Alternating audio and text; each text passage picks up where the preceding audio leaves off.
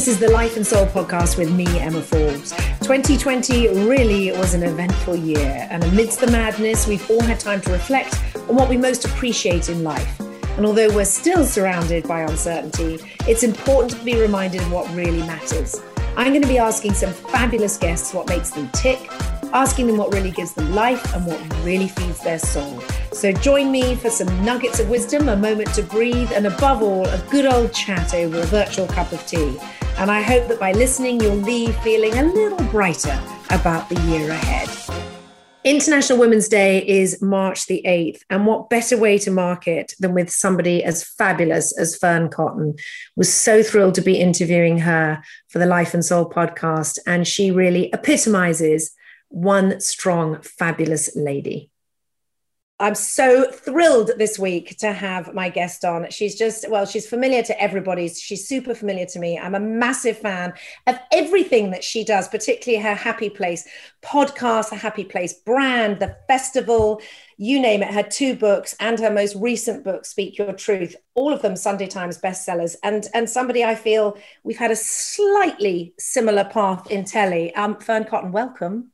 Thank you so much, Emma. And I'm so happy to be on. It's a right treat to talk to you today. Well, I'm super excited to chat to you. And as I say, I'm a massive fan of everything you've done. And I guess in that sort of weird telly way, because let's be honest, it is a weird old world of telly. So weird. You know, you sort of go along and you think you know somebody and you feel like you've done stuff with them. And actually, you and I have sort of only really met once or twice, but I've been so impressed, I guess, and I wanted to start from this place with the way that you have navigated the TV world and how you've navigated this. And I wish, in a way, that I had you more at that point in my career, because I'm sure as hell finding you helpful now. But I just thought you've just got such an incredible knowledge of how these things work. And I guess through the Happy Place, you've got this insight into just everything.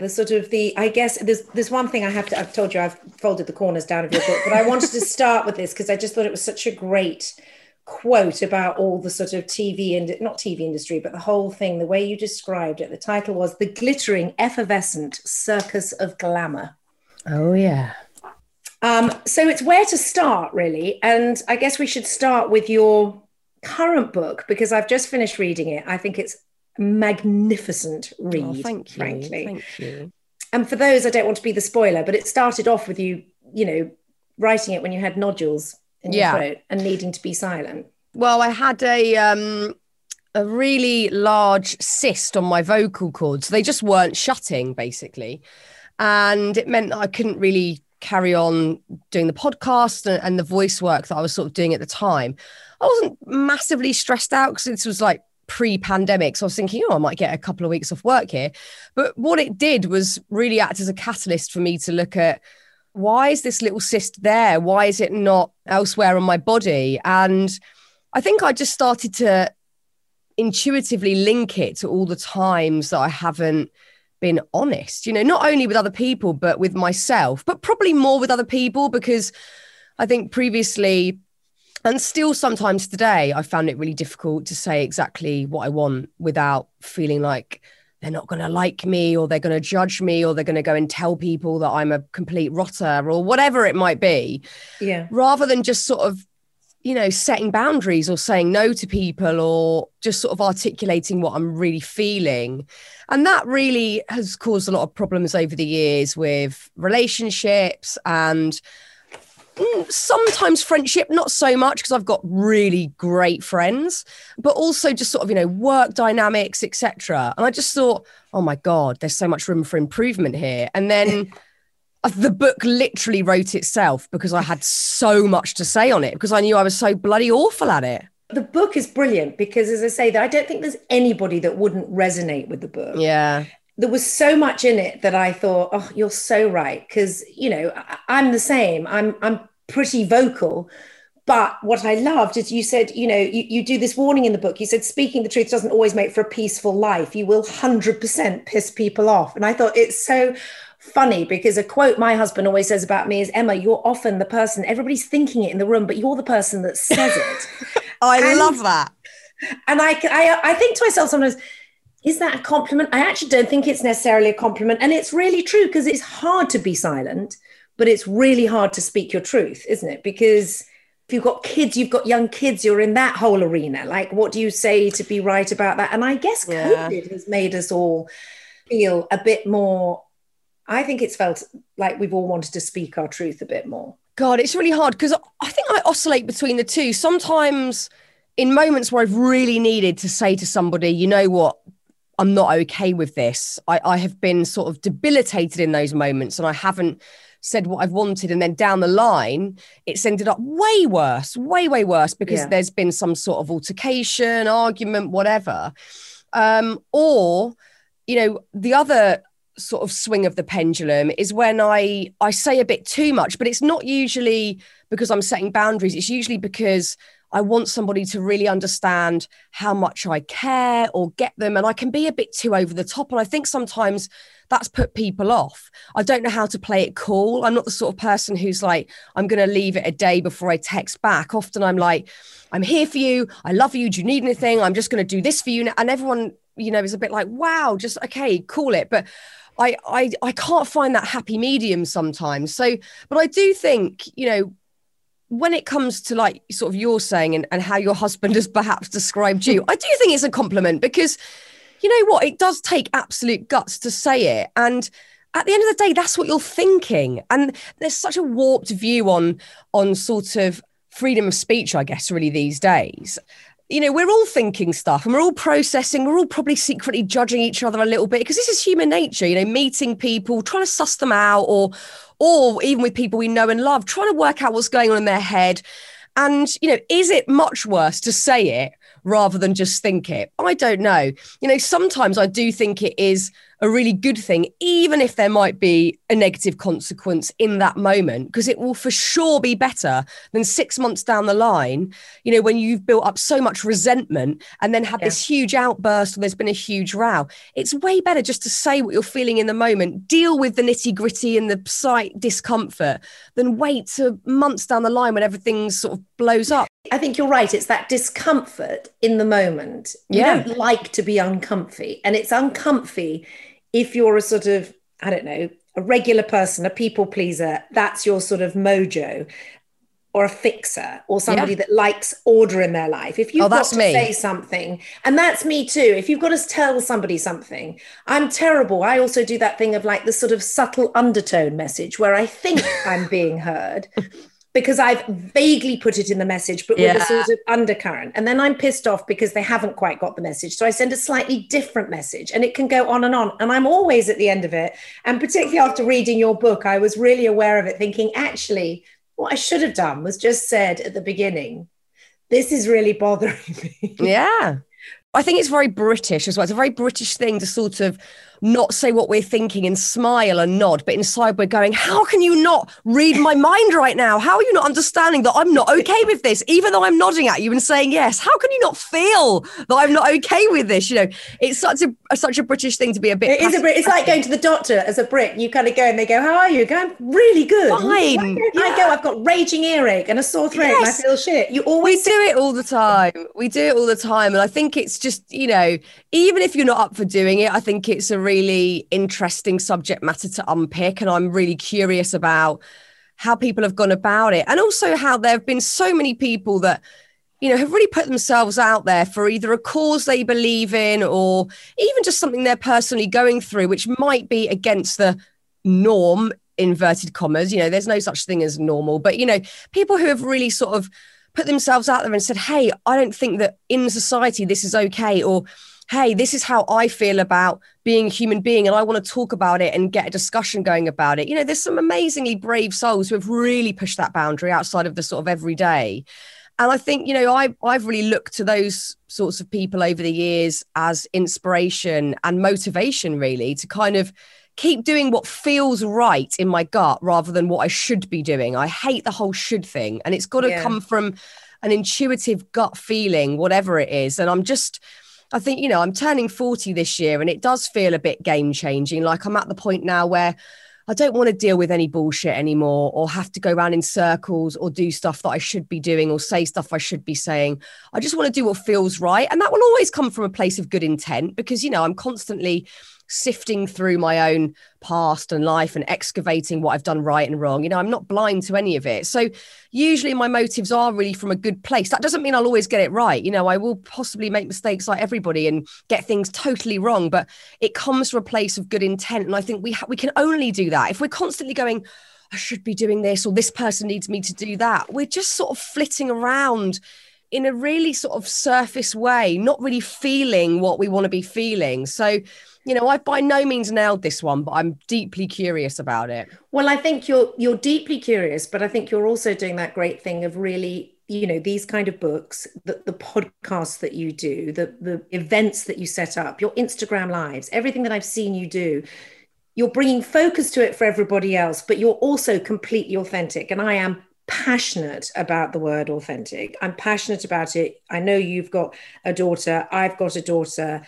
I'm verging on being obsessive about the fact that social media and stuff like that, we have to be so careful with both our kids, but like, you know, boys and girls, but that whole thing of like the perfect images of bodies, the perfect, you know, thing. And it's a constant struggle. You know, my daughter is 24 and I'm still saying to her that Instagram isn't real, sweetheart. That's not... Yeah. You know, that's not real. And I think I've instigated that in her, but it's really hard because I too am scrolling through going, oh my God, you know, am I good enough? Same. Am I this? Same. I have to say, I have to talk to myself like a child, like, you don't know what's really going on with this person. They look like they're totally, you know, coping and they've got life sussed.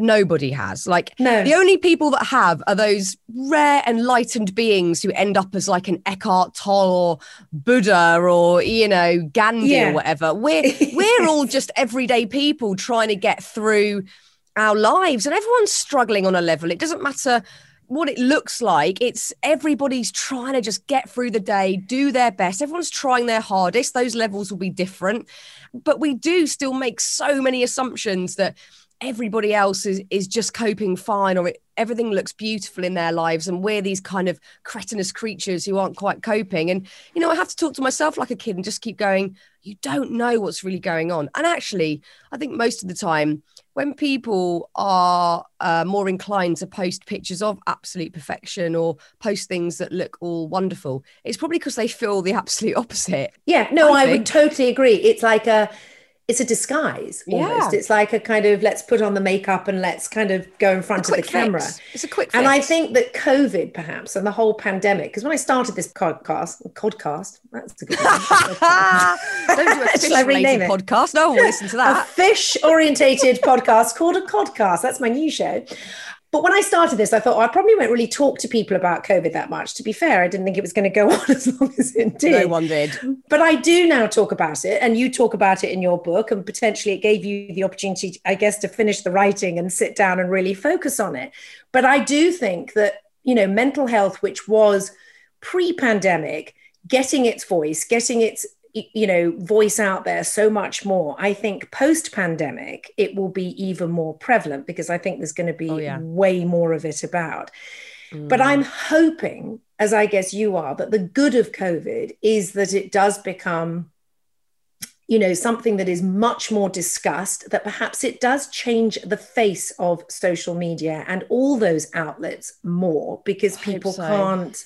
I mean, I really do hope so, because I think otherwise, you know, I saw that, you know, you suffer from anxiety. I do. You talk very openly about panic attacks. And I think we do need those things spoken about, because I feel like there's a lot of people that suffer in silence. And I feel that it's what you can use your public persona for, really. Yeah. You know, I think, you know, I'm not full of hope when looking at social media. I don't know how much it will change, because I think we just we sort of normalize that level of perfection or fantasy or whatever. And sometimes we crave it, and it's kind of, we're already in a bit of a mess with that. But I do think the conversation outside of it has become, luckily, deafening, you know, especially I've been doing a lot of talks over the last 12 months with different companies who have really amplified the discussion in the workplace, because, my God, everyone is totally struggling, bar the few who are managing to really thrive at this point. So, you know, you've got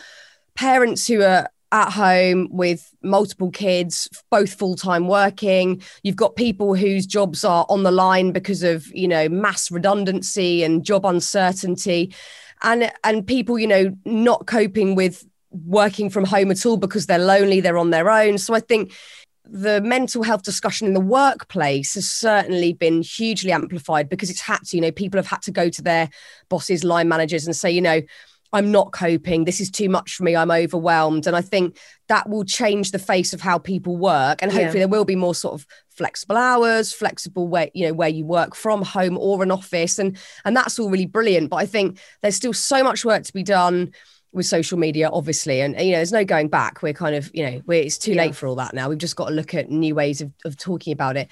I think the other thing we need to really look at is schools, because, you know, the sort of school model hasn't really changed in like hundreds of years, and kids are really suffering. And, you know, the one thing that I've really picked up on during the last 12 months, just really talking to friends of mine who have got some really extreme examples of teenage children having, you know, a really negative reaction, not only to what's going on with the pandemic, but just the modern day speed of life. Some really extreme examples. And I think teenagers are really having a tough time, and something needs to be implemented in schools that can help deal with, you know, online bullying and really subtle online bullying. Like, are you left out of a TikTok video? Are you not in a WhatsApp group? You know, there's all these tiny, subtle little nuances that, you know, we didn't have to deal with as kids because, you know, you were either bullied at school in the flesh or you weren't.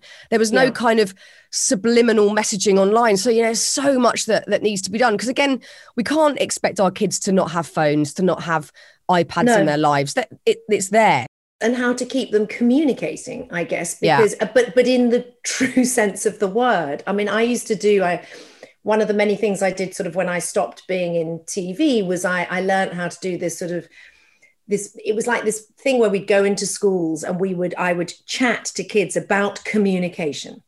And my opening sentence was always, what are the ways that we all communicate? That was my key opening question.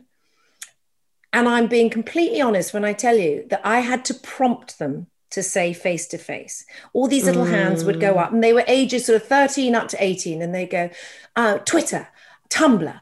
They'd list like a billion different things, most of which I hadn't heard of. And I'd go, how else though? How else can we chat to each other? And I'd go on. And they go, WhatsApp. I know WhatsApp, emojis, and this. And I'd be like, bloody hell. And finally I go, like I'm talking to you now, and you'd see them and they go, oh God, like as if to say, oh God, I hadn't even really thought of that. I know. And there was this one really smart boy. I went to this sort of inner London school, and I said to him, listen, your important moments in your life are not going to be defined by sending a text or a WhatsApp. And he said, well, what do you mean? I said, okay, well, if you've got a really beautiful girlfriend, you're going to ask her to marry you. You're not going to do it by text, are you? And he said, I could, because there's an emoji for a ring. And I was like, oh, what is this about? This Please could be a bit of a lost cause. Please don't say that's the new thing that people are proposing on phones. I can't bear it. No, you're absolutely right. And I got quite cross with him. I was like, no, you will not ask her like that. Promise me now. No. I know you're 14, but tell me now you're not going to ask her.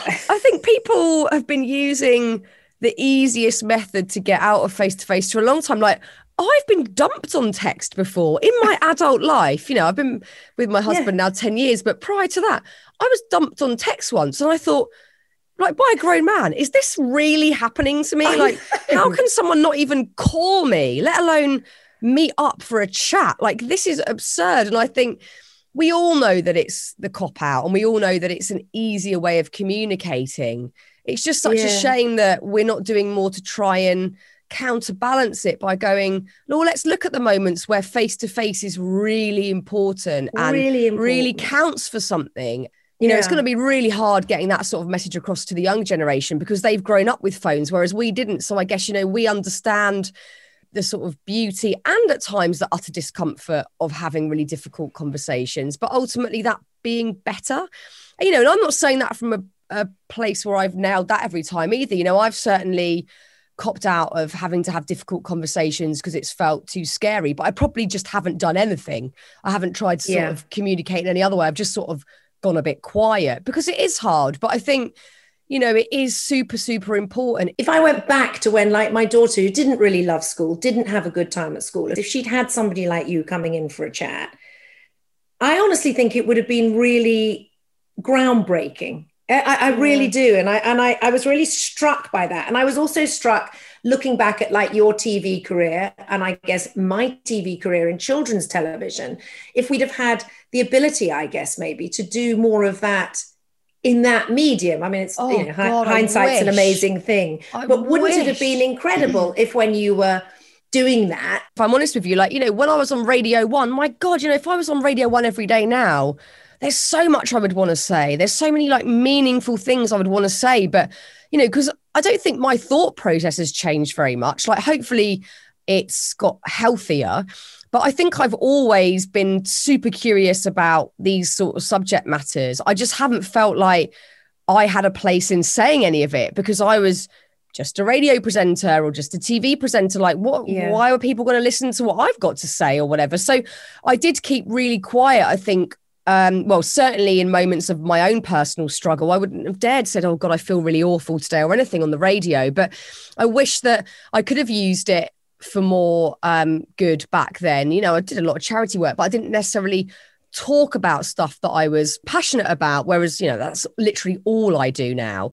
Well, I think telly's changed massively. And I think actually what I see in you now is I think you're a broadcaster in the best sense of the word because you're doing what you're passionate about.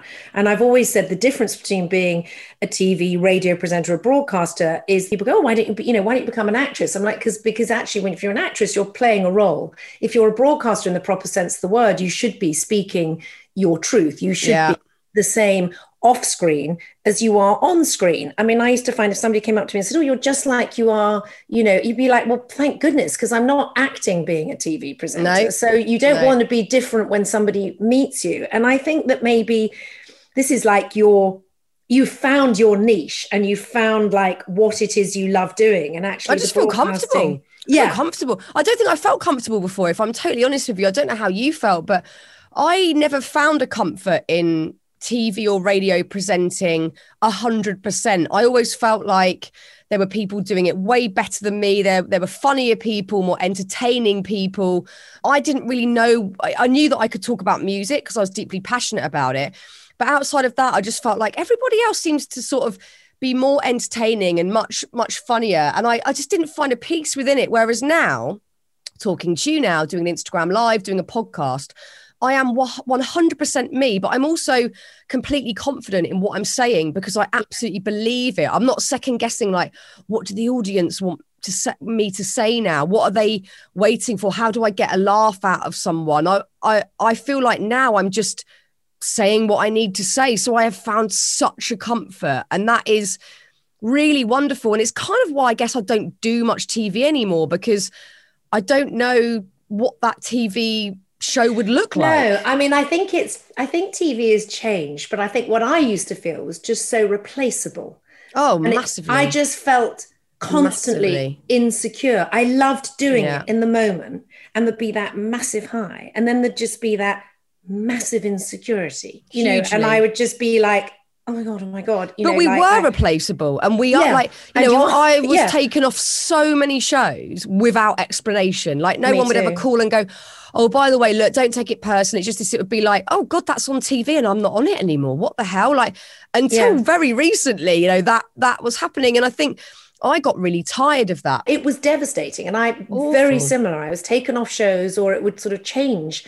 You know, doing this podcast on my own is really the first time, and I'm 55. I've been brave enough to do something solo because it's taken me that long to think, okay, this is my sort of area that I love chatting to. I love talking to people. I love having the opportunity to kind of find out more about them. And this is my happy spot.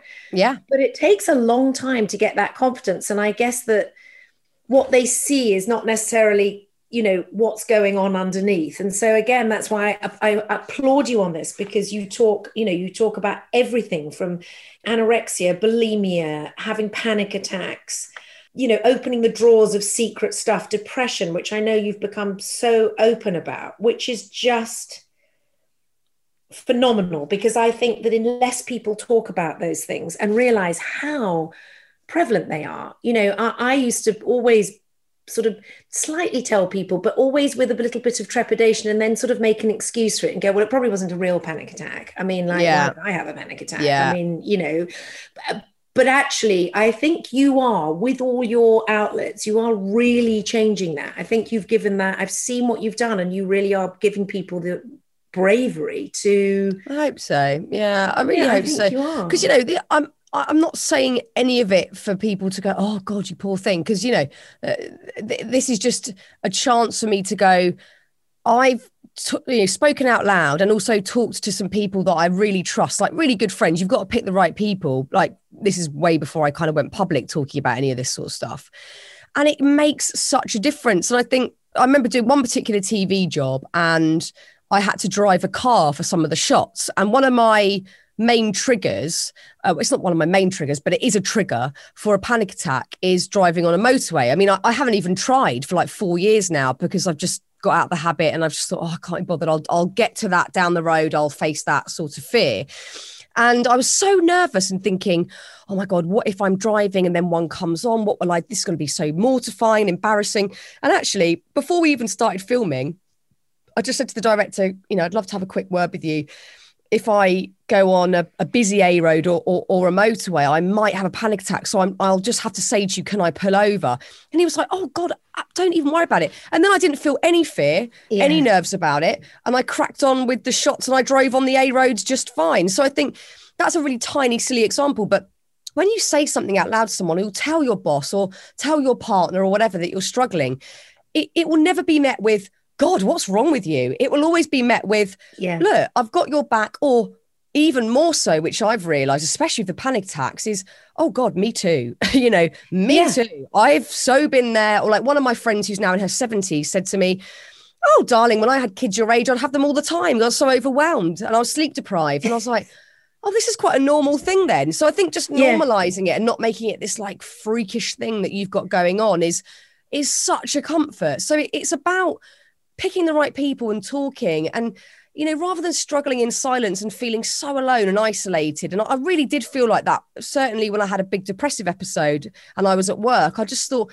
God, what's wrong with me? Everyone else is just getting on with their lives, and I've caused all this drama in my life and all this weird stuff to be happening, and now I'm dealing with all the consequences, and I feel like absolute death. And what's wrong with me? I just think, what is wrong with me constantly? Whereas if you open up to one person who is either there for you or has been there, that just goes. The shame, the guilt, it just goes. But you're right. You have to pick that person carefully. You know, not really carefully, but pretty carefully, because it can go either way. Because and often I find that it's the kindness of strangers sometimes that's epic, because a trigger for me to have a panic attack is turbulence in a flight. Right. And so I picked completely the wrong place to live in my life, and saying to my children, yes, go live in America so I can fly constantly across the Atlantic and be on each coast, so that we've got so that I can permanently be on a plane pre-pandemic. And I used to get on a plane and I would be like a magnet for turbulence, right? Every other plane, and we get on, ladies and gentlemen, I'm afraid today we're going to have a few. Oh my God. And I used to announce it to somebody, and I would sort of look around, and it almost became, I think, okay, who can I tell? And I'd normally tell a stewardess, I'd say, listen, if it gets really bumpy, I am probably going to have a panic attack. Like, I'd be very British. Is that okay? I can remember asking, is it okay? Would it be okay if I had one? I am I am in an aisle seat. I won't block the aisle, but is it okay if I have a panic attack? And I can honestly tell you that people were so unbelievably kind. Yeah.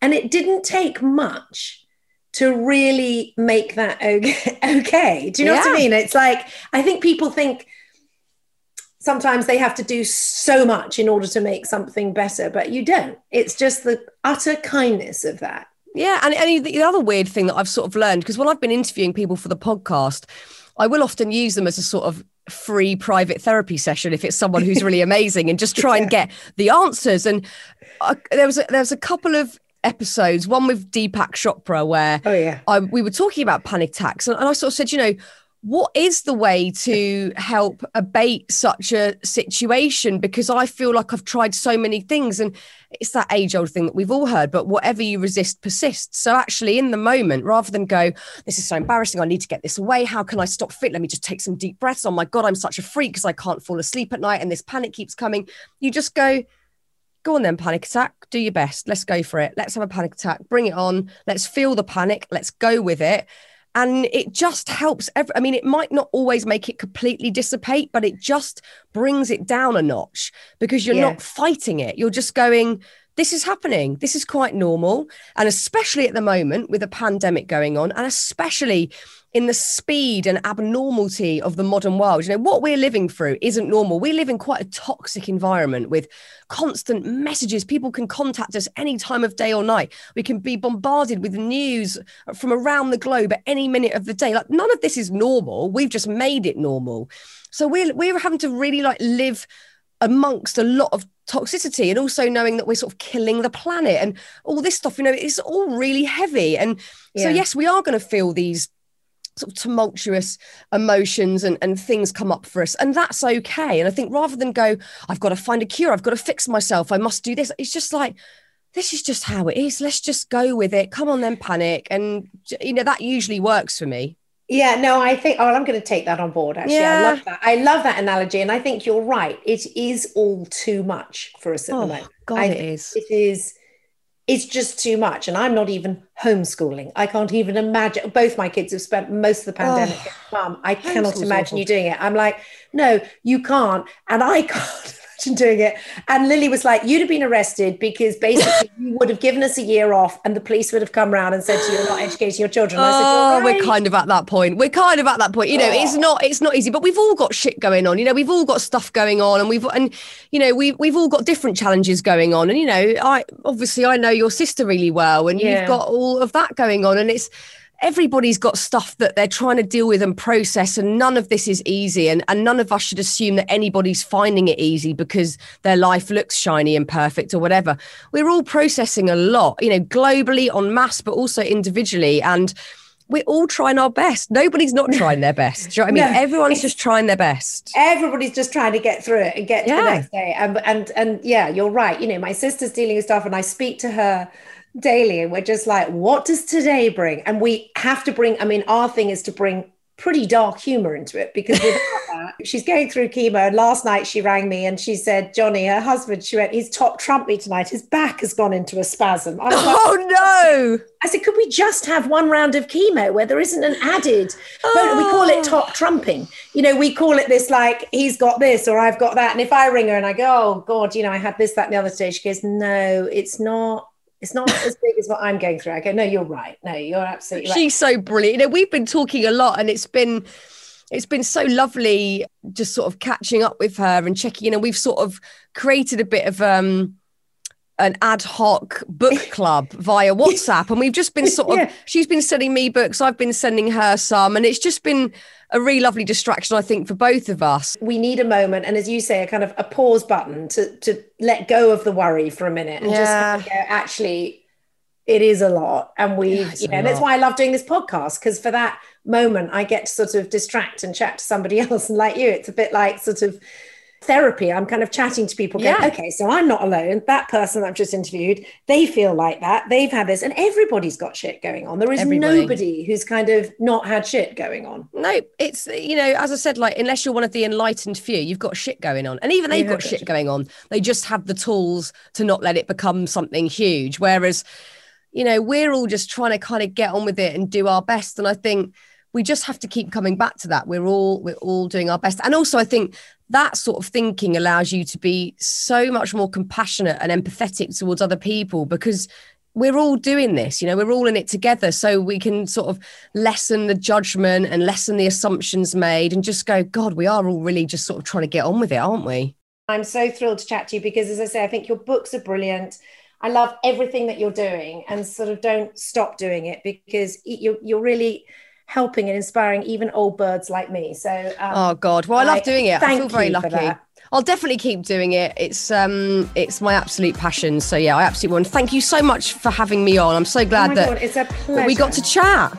Well, we did, and thank you so much.